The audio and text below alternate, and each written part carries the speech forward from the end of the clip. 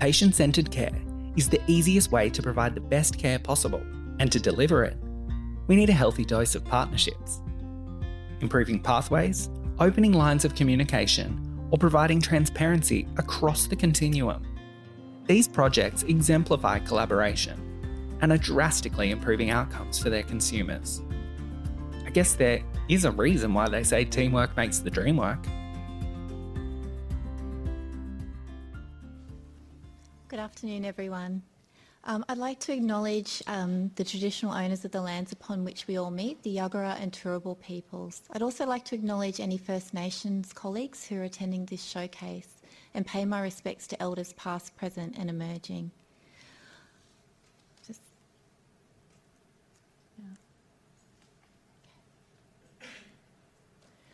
I'd like to also acknowledge that voluntary assisted dying and other end-of-life options, people have deeply personal views about this, and central to our implementation in Queensland is that we respect all those views, and that is how we'll be successful.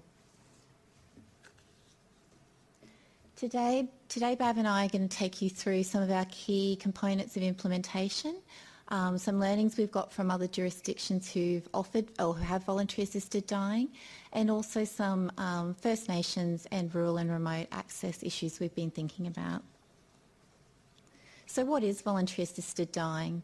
Voluntary assisted dying gives people who are suffering and dying and who meet eligibility criteria the option of requesting medical assistance to end their lives.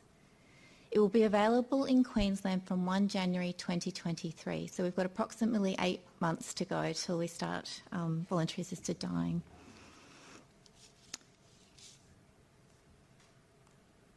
Not sure I'm good at doing two things at once, so just bear with me. So what we plan to deliver, we have some key work streams we're working on. So we're looking at establishing a statewide pharmacy service in a hospital. So this service will be providing and managing the voluntary assisted dying substance for people who wish to access voluntary assisted dying. They'll also provide support to practitioners and patients and their families in relation to voluntary assisted dying. We're looking at setting up a support service. So this service will be nursing and allied health professionals again based in a hospital who will provide a statewide service to help patients, families, their carers and also practitioners to navigate the system. And this will be really important, especially initially for such a new program in Queensland. There'll be a voluntary assisted dying review board. So the department and the minister is in the process at the moment of recruiting for that board. It's likely to start around September, October this year, and its role is to monitor compliance with the legislation, also to do reporting to Parliament and look at quality and safety improvements. I'll talk a little bit later about our regional, rural and remote equity of access. We're also developing an ICT solution, so throughout the process practitioners have to upload mandatory forms at each stage of the process to the review board for compliance. So we're developing an IT system that will make it easy for practitioners to comply with the legislation and their reporting obligations. We're working on a voluntary assisted dying regulation at the moment, so this will have particular details about the way the substance is labelled and supplied and disposed of, and also some of those record-keeping requirements of the review board. We're doing a big piece on clinical policy and training, as you can imagine. So for practitioners that will be involved in the scheme, they are required to undertake mandatory training. QUT is developing that training for us at the moment. They developed it for WA and Victoria. It will take approximately 8, possibly 10 hours to complete, and that enables a practitioner to be trained in all the legal requirements under the Act. We're also looking at developing a much shorter module, so about 30 to 60 minutes, that any healthcare worker can access through iLearn, and that will just give people information about voluntary assisted dying, their rights, responsibilities under the legislation. And we're also undertaking lots of comms and engagement, and we have a huge strategy around that. We've been engaging with private health facilities, HHSs, residential aged care facilities, hospices, colleges, you name it, we've done it, I think, so far. So we'll continue to do that right up until implementation. So moving forward from 1 January, the way the system will look is that we will have the review board that takes that sort of compliance oversight. Queensland Health will have a support unit for that review board, so secretariat support and some functions around policy and program reporting. We'll have those 2 statewide services sitting within a HHS, the pharmacy and support service. And then, of course, there'll be the authorised practitioners to offer voluntary assisted dying. So it's an opt-in model, and I'll talk a little bit in a minute about conscientious objection, but practitioners can act as a coordinating, consulting or administering practitioner, and they can provide the service, in a variety of places. It could be public, private, hospital, residential aged care facility, a person's home, a hospice. So I'll just give you a really high-level overview of the Act and the eligibility requirements. So there are strict eligibility requirements. So a person has to have an eligible condition. It has to be advanced, progressive and will cause death, is expected to cause death within 12 months, and is causing suffering that the person considers to be intolerable. They have to have decision-making capacity, so this rules out certain illnesses, potentially such as Alzheimer's and dementia, and a person can't use an advanced healthcare directive to enable someone else to make that decision for them if they lose capacity. This is the same in the other states that have implemented voluntary assisted dying. The person has to be acting voluntarily and without coercion, be at least 18 years of age, and also fulfil residency requirements. So that's a resident of Australia for 3 years and a resident of Queensland for 12 months, although there will be an ability to seek an exemption if a person has a connection to Queensland. Very quick overview of the process. So it is a request and assessment process. So a person makes a request of a medical practitioner for voluntary assisted dying. If that medical practitioner is eligible, they can accept that request and they become that person's coordinating practitioner. So that means they coordinate them throughout the whole process. That coordinating practitioner makes a first assessment against those 5 eligibility criteria I just mentioned. And if the person's assessed as eligible, they're referred to a second doctor. So that second doctor, and if they accept that referral, is called the consulting practitioner. They do a second assessment against those 5 criteria. And if the person is eligible based on that second assessment, they then have to make a second request in writing, a third and final request of the coordinating practitioner, and then the coordinating practitioner does a final review to make sure everything's in order. Between that first step and 6th step, it's a minimum of 9 days. That can be lessened if there's sort of an emergent reason, such as a person might lose capacity or may die earlier. After all those steps are completed, the person makes an administration decision. So this is a decision whether they will undertake practitioner administration or self-administration. They make that decision in consultation with their coordinating practitioner. They appoint a contact person, so that is someone who the coordinating practitioner and the review board can contact, and if it's a self-administration decision, they have a responsibility to dispose of any unused substance after the person dies. Noting that any point in this process a person is not required to go ahead, the legislation is very clear that at any point they can withdraw from the process, and Bav will speak in a minute about this, that in Victoria particularly there's statistics that a number of people have the substance and don't use it. They pass away, from their underlying condition, but there's evidence that they feel a sense of comfort in knowing that they had that option there. The script is written by the coordinating practitioner. It's sent to that statewide pharmacy, not central pharmacy. And the substance is then supplied by the statewide pharmacy to either the practitioner for practitioner administration or to the person or their contact person or agent for self-administration.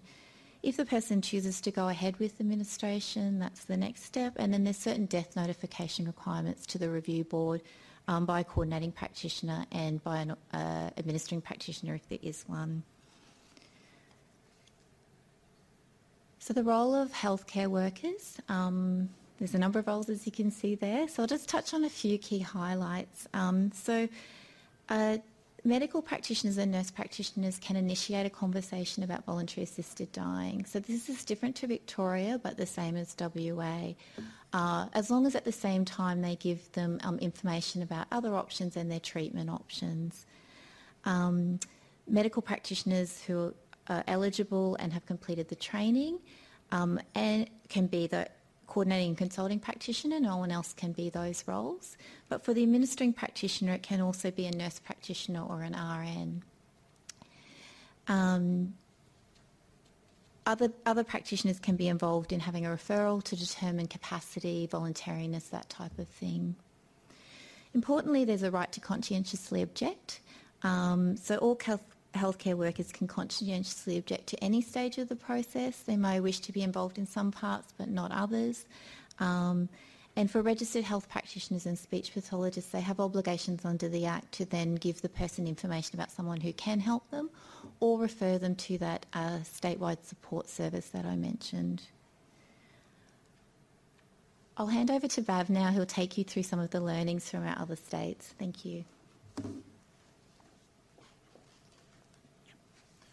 Thanks, Tricia. So you've heard a little bit about the way that we're going to implement and what the legislation requires in Queensland. We've had the benefit of not being the first to undertake this and the first to actually implement a VAD activity in Australia. So Northern Territory, as some of you might know, did implement a VAD a number of years ago, but that was ceased after the Commonwealth changed some legislation. But in more recent times, Victoria has does have VAD since about 2019. WA followed in the last couple of years. And whilst we would have been the next off the block, we're certainly the next large state, I think Tasmania is going to beat us to implementation by a few months. So they're going later this year. So we've had the privilege of visiting Victoria and talking to their department, but also clinicians on the ground who've been participating in VAD and providing the services. And this is just a bit of a snapshot onto some of the barriers, some of the experiences from both Victoria and WA. So in the first sort of 8 months in Victoria, there was 488 deaths, of which 157 were actually deaths that didn't occur after the administration of VAD substance.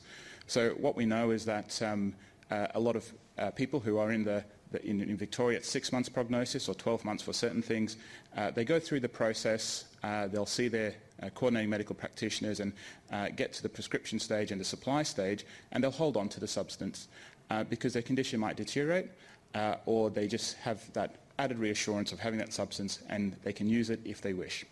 So what we know from Victoria is about 85% of people who access VAD did so with the primary diagnosis of a malignancy. About 8% were neurodegenerative diseases, and the most common neurodegenerative diseases anecdotally that we know of are motor neuron disease, Huntington's, MS, Alzheimer's, and some with Parkinson's.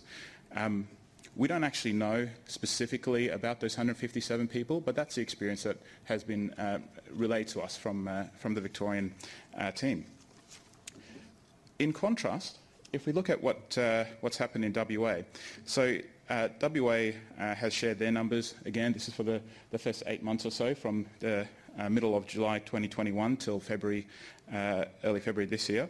So the number of first requests that they've had, and it's interesting because in WA, first requests, which as Tricia talked to you earlier, is when someone makes an unambiguous request for VAD to a medical practitioner.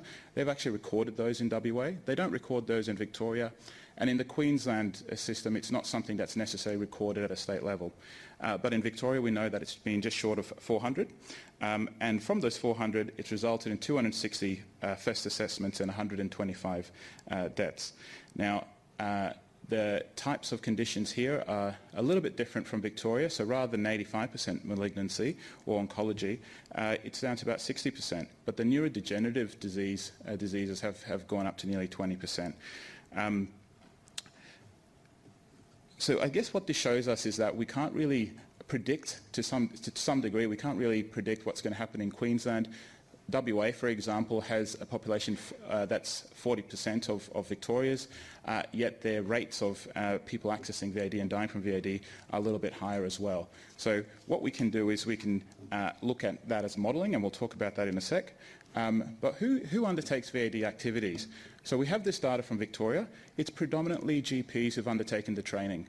And following on from GPs, we have medical oncologists, and there's some neurologists involved and a scattering of other specialties. Importantly, in Victoria, you have to be a specialist medical practitioner, which includes GPs, to provide VAD services. So if you're not a specialist, you can't undertake services, you can't provide services if you're a nurse or a nurse practitioner.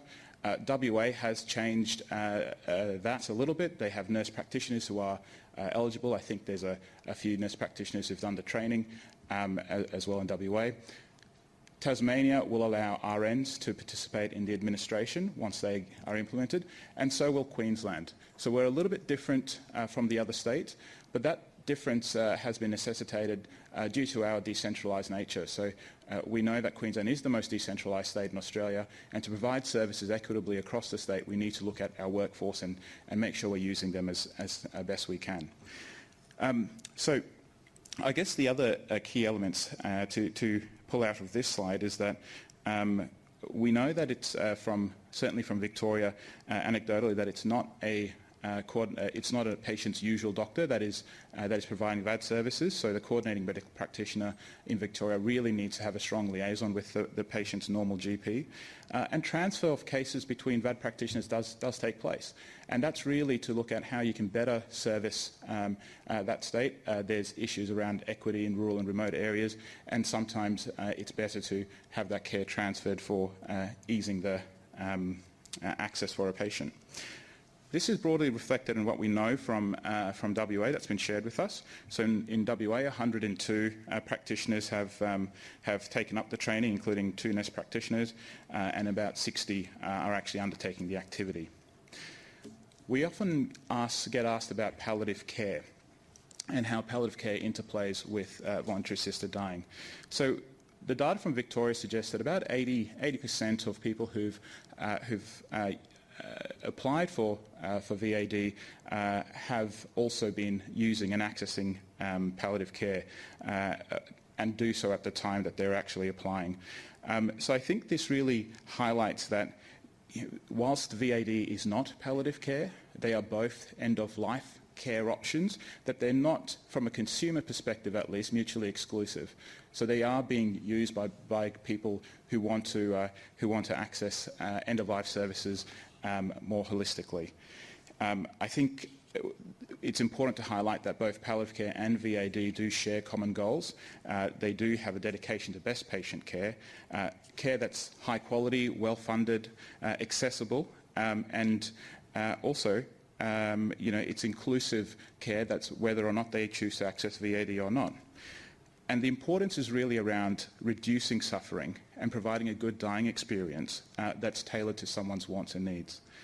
And what we need to do is ensure that there's continued, coordinated and therapeutic relationships for people towards the end of life, regardless of whether they want to access VAD or not. So I just want to talk briefly about practitioners and practitioner uptake. So what we're predicting in Queensland, now this is based on some of the data that we've used from Victoria and WA, and it's more leaning towards the WA rates of VAD uptake. What we'd expect is about 1,100 requests for first assessment, and as a result of those, about 440 deaths. Now, there might be more prescription events of self-administration and VAD substances, but we'd predict that 440 people will either choose to have a practitioner administer their substance or have a self-administered substance and die as a result. We have done some additional modelling for Queensland based on some overseas data, and what we predict is that about in the first 12 months there'll be about 760 first assessments, and looking at the decentralised mix of where people live in Queensland and the age brackets, we'd expect that about 70 to 75% of VAD will be based in the broader southeast corner, so that's Sunshine Coast across to Darling Downs and down to the border. So that is a large portion within that southeast corner, but we are going to have VAD uptake across Queensland, and we need to make sure that we can deliver those services regionally and into remote areas as well. So what are our plans and strategies at the moment? We need to get a sense check of practitioners in Queensland, what their willingness perhaps is to uptake, and how we might be able to influence that willingness to uptake to training and provide these services. So we are undertaking a healthcare survey of all Queensland Health and also non-Queensland Health clinicians, and this will be coming out shortly. We're just going through the ethics process at the moment. There will be a portal online which allows people who are interested in participating, so that's doctors or nurses or nurse practitioners who meet the eligibility criteria to apply, express their interest to apply online, and once the process is then open, that they'll sort of be shepherded through that. We are finalising the eligibility criteria. It needs sign-off from the Director General, and that will be done in short course. We're looking at CPD for those who undertake the training and the time that it takes to undertake the training. As Tricia mentioned, it's not going to be a very short training process. It is quite detailed, and there's a bit of legislation to convey across. So this will include relevant medical colleges, but also looking at if pharmacists who are involved in the pharmacy service around CPD for them for that training as well. We'll be looking at in-house training days, so this is where we can get practitioners together and have a more collegiate and shared environment for learning about and going through the modules, and that will then help them network with their peers as well. And that's something that we found very useful, and a bit of feedback from Victoria and WA is that having a community of practice is very important. This type of activity is going to be undertaken in quite isolated and diverse environments, so bringing people together who practice this is going to be vital. We will be having a VAD forum towards October as well, and that you'll be all invited to that, and this will be a forum to look at how this can be implemented in your HHSs or in your health facilities, and how you would like any assistance or networking around making that occur. There are some risks involved with the program. I won't dwell on these. We'll give the 5-minute warning. But our main risk is around having not enough practitioners to provide a service around Queensland. And there's also the lack of access issues around rural and remote areas. I might hand back to Tricia to talk about some of those issues. Thanks, Bev. I've only got 5 minutes, so we could talk all day, I'm sure, but I'll keep this short. So the next part, I just wanted to talk about some of the ideas we had around rural and remote access. We do have the Commonwealth's law that prohibits the discussion of suicide by carriage service, so that's the internet, telephone, telehealth. This is particularly not everything to do with voluntary assisted dying. It's around administration of the substance and instruction on that. So we will be providing information and guidance to practitioners around that, but it does mean that some conversations have to happen face to face. So for equity of access, I'll just skip that one. We are looking at, as we mentioned, the support service, the pharmacy service, which will travel.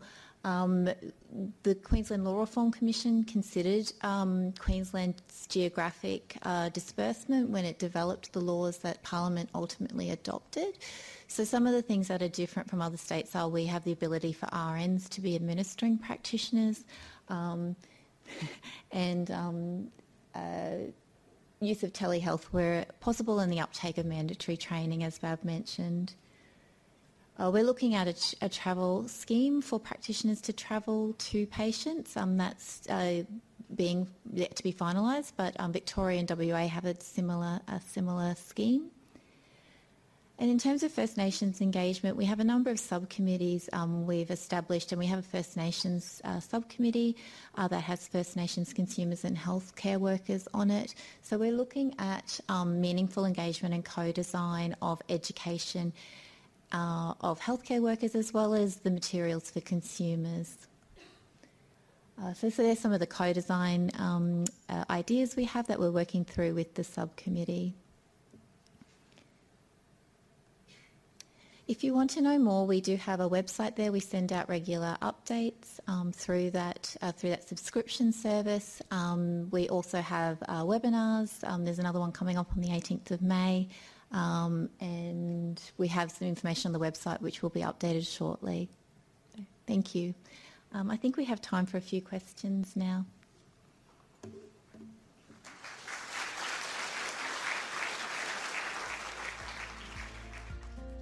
As always, thank you for listening to our podcast and taking the time to learn about the wonderful work of Queensland's frontline clinicians.